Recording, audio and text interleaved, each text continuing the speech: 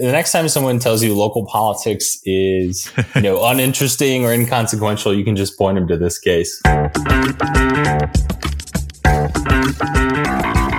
I'm Eric Wilson, managing partner of Startup Caucus, the home of campaign tech innovation on the right. Welcome to the Business of Politics show. On this podcast, you're joining in on a conversation with entrepreneurs, operatives, and experts who make professional politics happen. Our guest today is Patrick Wohl, author of the new book, Down Ballot, How a Local Campaign Became a National Referendum on Abortion. Patrick is a Washington, D.C.-based public affairs professional and also has extensive experience on the campaign trail up and down the ballot. In our conversation today, we discussed the small race that became a big deal, the long-term impact of that outcome, and we even dig into the book publishing industry. Patrick, let's start by setting the stage for the 1990 primary election this book is about. Who were the candidates and why was this state legislative race on the national radar back then? Well, this is a campaign not unlike the thousands of races that happen across the country on the state legislative level where, most people wouldn't know who these people are. But this story is illustrative of those people and those races that don't get a lot of attention. And both women are longtime legislators in the Northwest suburbs. Penny Pullen, who was the, I would say, more conservative candidate in this race, and Rosemary Mulligan, who was the more moderate candidate in the race, were virtually unknown in the 1990s. In Illinois, Penny Pullen was known as a longtime legislator. She was elected in 1976 at the age of 29. She was very conservative, like I said, very deeply religious, someone particularly motivated by social issues. In the 80s, she was one of the primary opponents of the Equal Rights Amendment in Illinois, and you'd find her face in advertisements and at rallies and things, opposing that alongside people like Phyllis Schlafly, who called her one of her dearest friends, and Reverend Jerry Falwell. So sort of the very, I would say, prototypical evangelical Republican we talk about today. And Rosemary Mulligan was on the other end of the spectrum, and she was a more sort of, Chamber of Commerce Republican, if you will, more socially moderate, maybe socially liberal, who was driven to run against the incumbent at that time, Penny Pullen, in 1990. And it was a race that was at the beginning not very remarkable. You had a candidate challenging someone who'd been in office for a long time. But there was a Supreme Court decision that came down in 1989 called Webster v. Reproductive Health Services. And at the time, people thought that this was maybe one of the first opportunities that the court would use to overturn Roe v. Wade. You had a changing bench with new appointments. You had a changing political landscape. And so there are a lot of parallels to today. And while the court didn't do that, they came down with a decision that essentially allowed legislators in the states more leeway to regulate abortion. And so what happened is Penny Pullen introduced a bill in the Illinois General Assembly. Rosemary Mulligan just decided to challenge her. And this was the first campaign after the Supreme Court's decision because the Illinois primary is so early in March. And so both sides were trying to prove a point. The pro-life side was backing Penny Pullen with lots of outside money being poured into this little legislative race. And the pro-choice side was bolstering Rosemary Mulligan, who sort of came out of nowhere in this. You had national groups like NARAL on the pro-choice side, groups like the National Right to Life, and state-based groups on the other side, and lots of national figures who took interest in this race. You had Henry Hyde, who was the congressman from Illinois, who's the namesake of the Hyde Amendment, whose district actually overlapped with this one, who got involved, and people like the owners of the Chicago Bears, the McCaskey family, and even at one point in the book, Hillary Clinton, who was a high school classmate of one of the women. So this really became a national story because of all sorts of twists and turns. But like I said, they're sort of, I would say, representative, these two women, of two factions of both the Republican Party and just our politics at large that still obviously go at it today. All right. So who won? Well, Eric, that's a more complicated answer than it's not a clear answer. No, and not because I'm being cagey or anything like that, but because it was a roller coaster campaign. And on election night in the March primary, and again, this was a Republican primary in 1990. On election night, Rosemary Mulligan, the pro-choice candidate, was ahead by 31 votes. And at that time, they thought they had won. It was all over the national news the next day. Diane Sawyer was talking about it as this big litmus test on the issue. But they discovered a double count in one of the precincts, which is, that's the sort of thing that does happen in elections. But usually it either doesn't matter because it's just not very close, or it quickly gets resolved. But a recount ensued, and it was a seesaw back and forth for a couple of months. Both sides had to hire lawyers to basically go in a warehouse and argue over which ballots they'd set aside and then bring before a judge. And it was all over the issue of dimpled chads. And in 1990, this was not a term that people knew about. This is pre-Bush v. Gore, which we can talk more about. It all centered on which ballots to count. And so they argued before a judge. It eventually was tied. And in the event of a tie, it's pretty simple. The recount process is complicated. There's lawyers involved. There's all sorts of legal maneuvering. There's lots of money spent. But in the event of a tie, they flipped a coin. And Rosemary Mulligan called tails, the pro-choice candidate. She won. And it was an exciting moment again that thrust them into the spotlight. Ultimately, it was kind of a formality because it just, in a recount case, decides who's going to appeal generally. And eventually, in September of 1990, the Illinois Supreme Court had ruled, based on these various dimpled chads and things like that Penny Poland had won by just 7 votes. So very much a seesaw election because of that issues. And it was one of the first cases that really talked about that issue of dimpled chads, like I mentioned. Yeah. So obviously, just by name alone, most politicos won't be familiar with the Poland v. Mulligan case. But the moment you say the words dimpled chads, we get a hint about why we're still talking about this. And it comes back to the 2000 Bush v. Gore recount. So who dug this back up in 2000? It's obviously 10 years difference, different state. How did this come to be a part of that Bush v. Gore decision?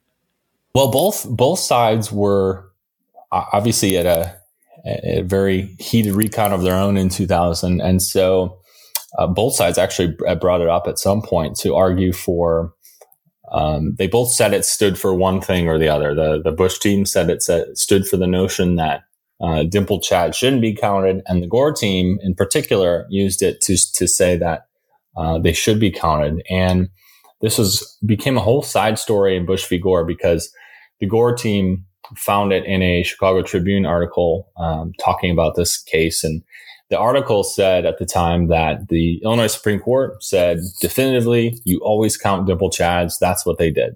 And so they brought that standard to Florida and said, hey, look, another state had dealt with this. And while a state court ruling from from a non-Florida court couldn't bind them, it just provides a persuasive reason for why they should. And the problem was that the article actually misrepresented what the holding was. The court in Illinois did not say that they should be counted in all cases. It just said, to the extent you can determine voters' intent, then you can count it, which is very, very different. And so this became a sideshow because the Bush lawyers eventually filed a complaint against David Boies, who was the lead Gore attorney. A lot of people know him because he was very prominent in the Microsoft antitrust suits. He was Elizabeth Holmes' lawyer for Theranos recently. So he's a very well-known litigator.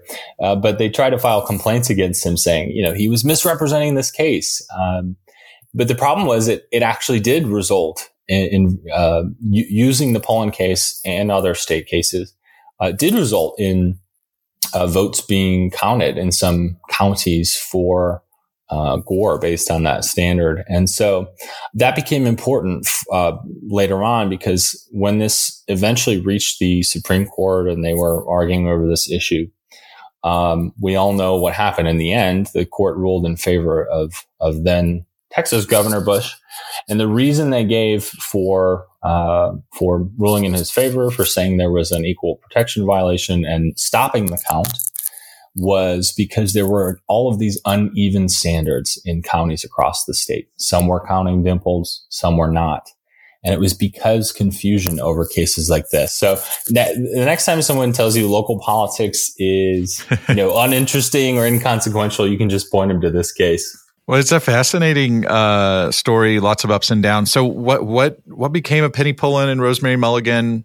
What did they think of their recount battle shaping the outcome of that 2000 presidential election? Well, it's interesting because the lawyers who worked on these cases, the Pullen lawyer who worked for the more conservative candidate ended up working for the Gore team during this, helping with the recount, and then the Mulligan lawyer who represented the more moderate or liberal candidate worked for the Bush team. So it sort of goes to show you. I think this says a lot about lawyers. Yes. I'm not going to say what I think it says about them, but that's an interesting point of trivia. Well, as someone who will after I take the bar in a couple of months be a lawyer, I'll defend the profession for a second here. I think it's interesting because there's so many issues in law that are even split ideologically. Constitutional law, you have an argument over the living Constitution or originalism, or in a suit over workers' comp, how much money you should give is split on sides. But this is really just sort of you argue what you argue at the time based on what's happened and what favors you. So it really the recount issues know no political home, which I think is a unique piece. But as for what happened with both of these women, again, this goes to them sort of representing different ends of the political spectrum in our country. Rosemary Mulligan eventually won a rematch in 1992, and then became a longtime legislator in the Northwest suburbs, Republican legislator. And she was a very strong advocate, on the budget in Illinois and on healthcare, and became someone who definitely bucked the party on a lot of social issues. She, cast one of the tie-breaking votes for civil unions for same-sex couples, and obviously was a very passionate pro-choice advocate. So that those were some of her causes, but was also someone who was in the news sometimes. She was well known for calling Rob Blagojevich on a hot mic a blithering idiot, which the Chicago press enjoyed. And on the other end, Pullen, Rosemary Mulligan has since passed away, but Penny Pullen is still around. She's still active. She actually recently moved to Michigan. She ran the Illinois Family Institute, which is a socially conservative advocacy group in the state, and she runs a pro-life nonprofit now. She's been on all sorts of boards. The Council on National Policy. She was one of the founding members, actually, in the early days of the American Legislative Exchange Council, ALEC, and sat on all sorts of boards with people like Ginny Thomas and Phyllis Schlafly and Tom Fitton and Morton Blackwell, who founded the Leadership Institute. So very interesting, just because I think she sort of represents the activist or legislator who works a lot behind the scenes, but doesn't necessarily get or seek out the credit for a lot of the work she does behind the scenes. Yeah. You're listening to the Business of Politics show. I'm speaking with Patrick Wohl, author of Down Ballot, How a Local Campaign Became a National Referendum on Abortion. Patrick, I want to shift gears now, because writing a book isn't the usual career path for someone in our industry. What motivated you to become an author? Well, I had always known about this story, and really what motivated me to become an author was that nobody had written about this story before. And I thought it was so interesting as a campaign junkie.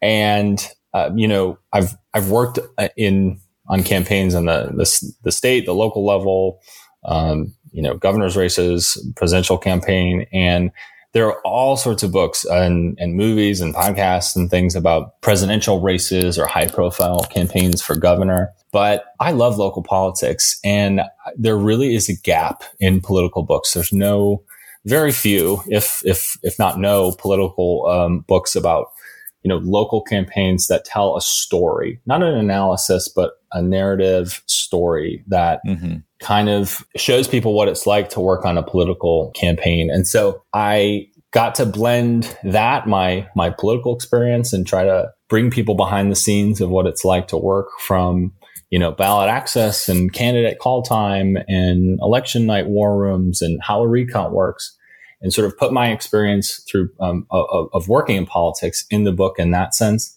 and melding it with all the interviews I did with the people who worked on these campaigns. So, ultimately it's not a political book. Obviously it talks about politics, but it tells the story based on all the research I did and interviews with people. So that was an interesting part of this, is just trying to tell the story without necessarily expressing political views or anything like that. It's a great story, and it really feels like a visit to a foreign country.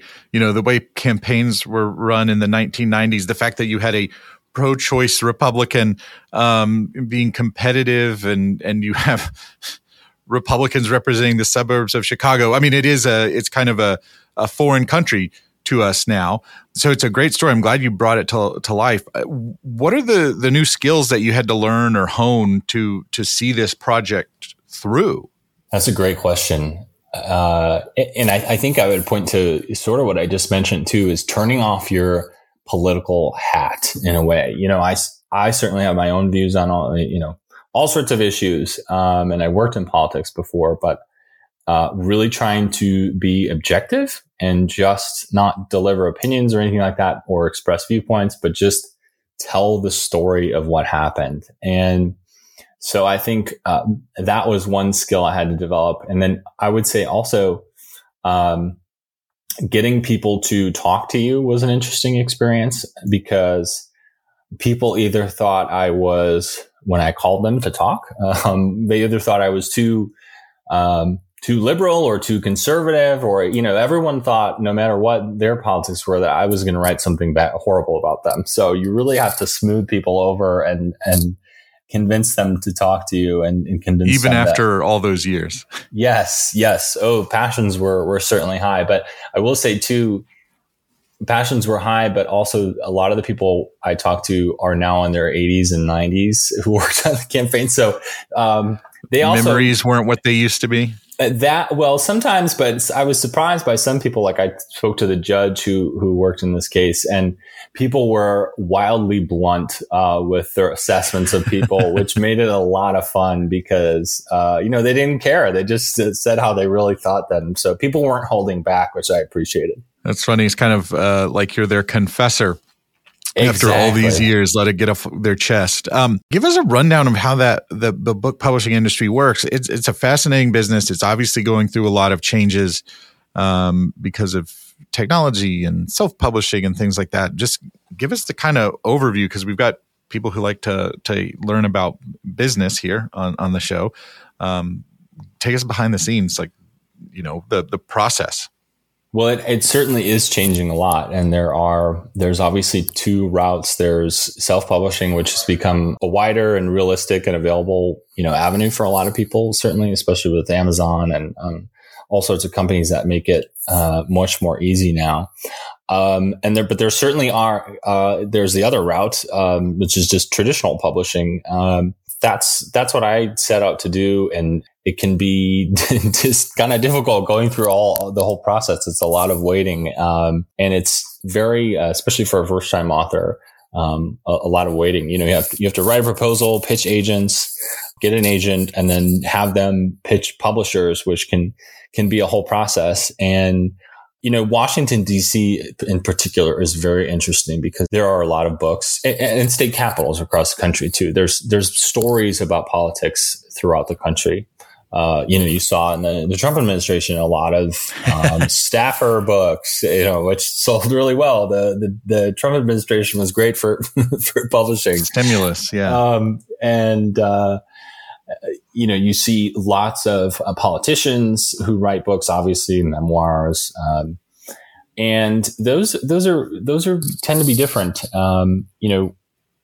When you're one of those folks, generally you're probably hiring a ghostwriter. You're not doing it yourself.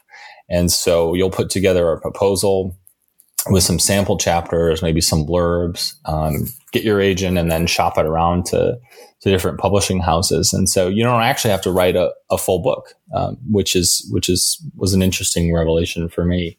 But I'm not a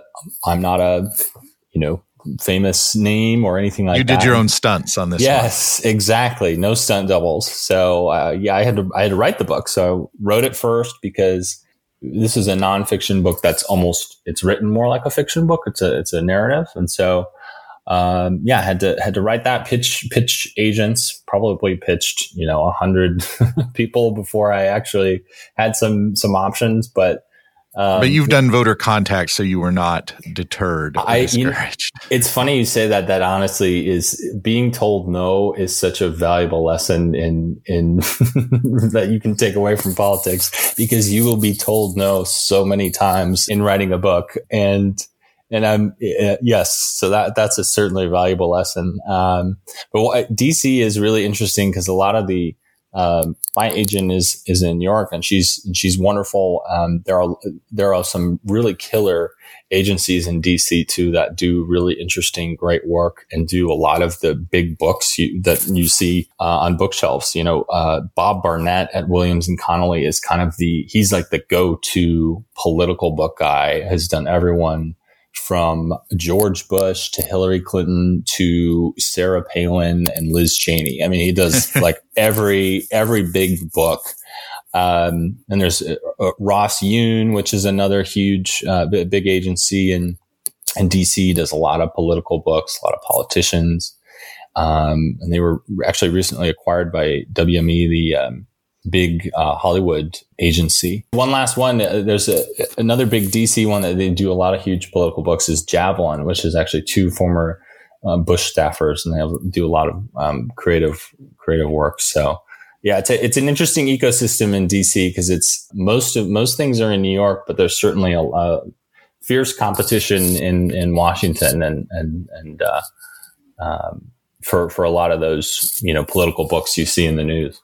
Yeah, it's an interesting business that still has a lot of gatekeepers, right? And you've got to know the right people, and obviously the shelves on bookstores are limited resources. So it's a fascinating look behind the curtain there. So to wrap up, Patrick, what can we learn today from the perspective that you gained by looking back at a local election that took place 34 years ago? Well, there's a lot of lessons to take away from this campaign. I think one of the most interesting revelations for me was just how much recounts have changed. And the technology that we vote on has changed. We don't use punch card ballots anymore. That was phased out a couple of years after Bush v. Gore. Took a little while, but the last two counties to use, these punch card ballots, which were confusing for people and caused all sorts of issues, was in 2014. So that's been cut down. That's been cut down on. And, so that's the way we vote has changed a lot. Certainly, it's still paper. The something like 95% of voters vote on some sort of paper, whether it's them marking it themselves or through a machine, but no more punch cards. But I think there's a lot too to be said about, for a lot of your listeners, just how much more they can influence local campaigns, because there's so much less attention being paid on local races on, county board or alderman, city council, state rep. And I think that's kind of an opportunity for a lot of political professionals, because paid media is it's just only becoming more important than ever. Facebook, Instagram, OTT, direct mail, like there are no other sources for people to get their information on local politics. So, you're the ones to fill the gap, which is a huge opportunity for people working on campaigns. And then I would say the last thing is just sort of a tried and true lesson about involvement in local politics. I think people ought to be more involved. 80% of Americans can't name a single state legislator of theirs. One in three Americans can't even name their own governor. And so I think the biggest lesson in this is that, most issues today that we're talking about are decided in state capitals, not in Washington. And on every issue that Americans care about, there's a Penny Poland and there's a Rosemary Mulligan. And they're watching closely, but the question is, who's watching them? Well, my thanks to Patrick Wohl for a great conversation. Check out the link to his book in our show notes. Definitely give it a read for a fascinating look in a very, until now, not well-known piece of American campaign history. If this episode made you a little bit smarter or gave you something to think about, all we ask is that you share it with a friend or colleague. You look smarter in the process. People find out about the show. It's a win-win all around. Remember to subscribe to the Business of Politics show wherever you listen to podcasts so you never miss an episode. You can also sign up for updates on our website at businessofpoliticspodcast.com. With that, I'll say thanks for listening. See you next time.